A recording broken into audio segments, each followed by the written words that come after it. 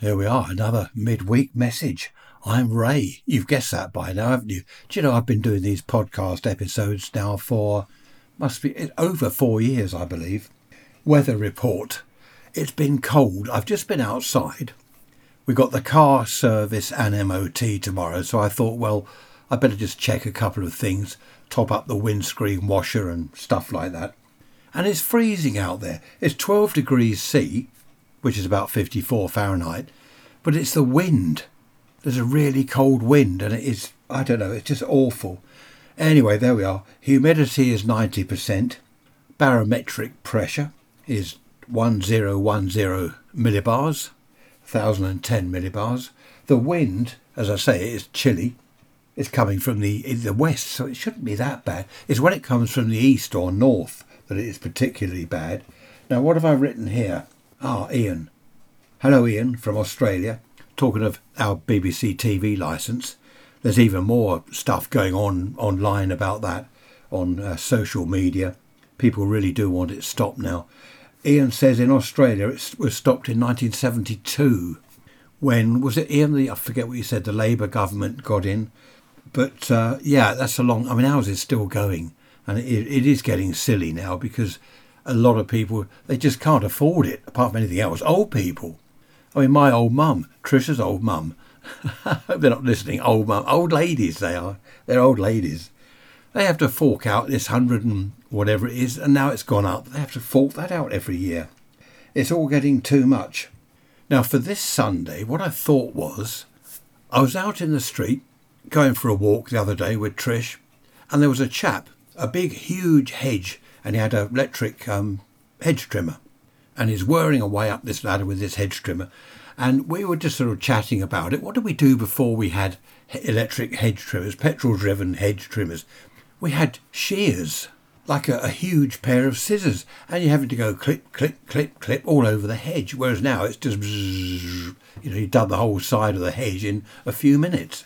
So I thought we'd talk about appliances. Well, like the strimmer. You strim around the lawn and stuff like that.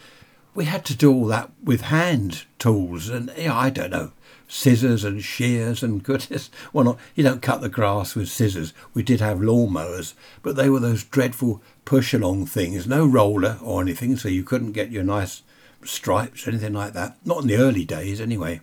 So I thought I'd talk about appliances and in the home. All right, we know about microwaves and washing machines. Hello, what's that? News flash, hang on a minute.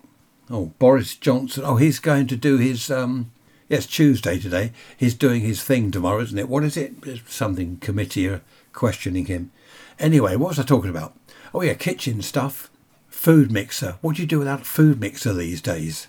Electric tin opener. Yeah, we've got electric tin opener. I don't use it. I use the hand thing. But Trish has got arthritis in her hand, so she uses that. And we've got for cleaning the windows. Is it the Karcher window wash thing? So that's another appliance. Everything is electrical these days. Whatever you want to do, it's electric, isn't it? We've got the Karcher pressure washer for doing the drive and the patio and the pathways. Hair dryers. Mind you, hair dryers came out a long time ago. I believe 20s or 30s. Hair dryers and toasters, electric toasters, I'm pretty sure they were around, certainly in the 30s.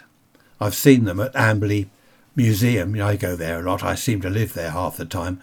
I spoke to one of my mates on the radio the other day. He was manning the radio station at Amberley Museum, and I had a chat with him on the radio, so that was good.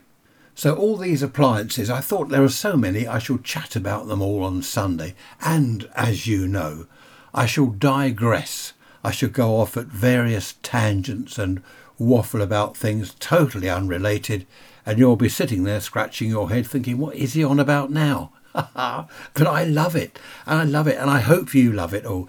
Take care, you lot. I shall see you on Sunday. Well, what news have I got? Oh, yes, I have got some news about next week. I won't tell you now, but next week, in fact, this time next week, oh no. Take care, see you Sunday. Bye-bye for now.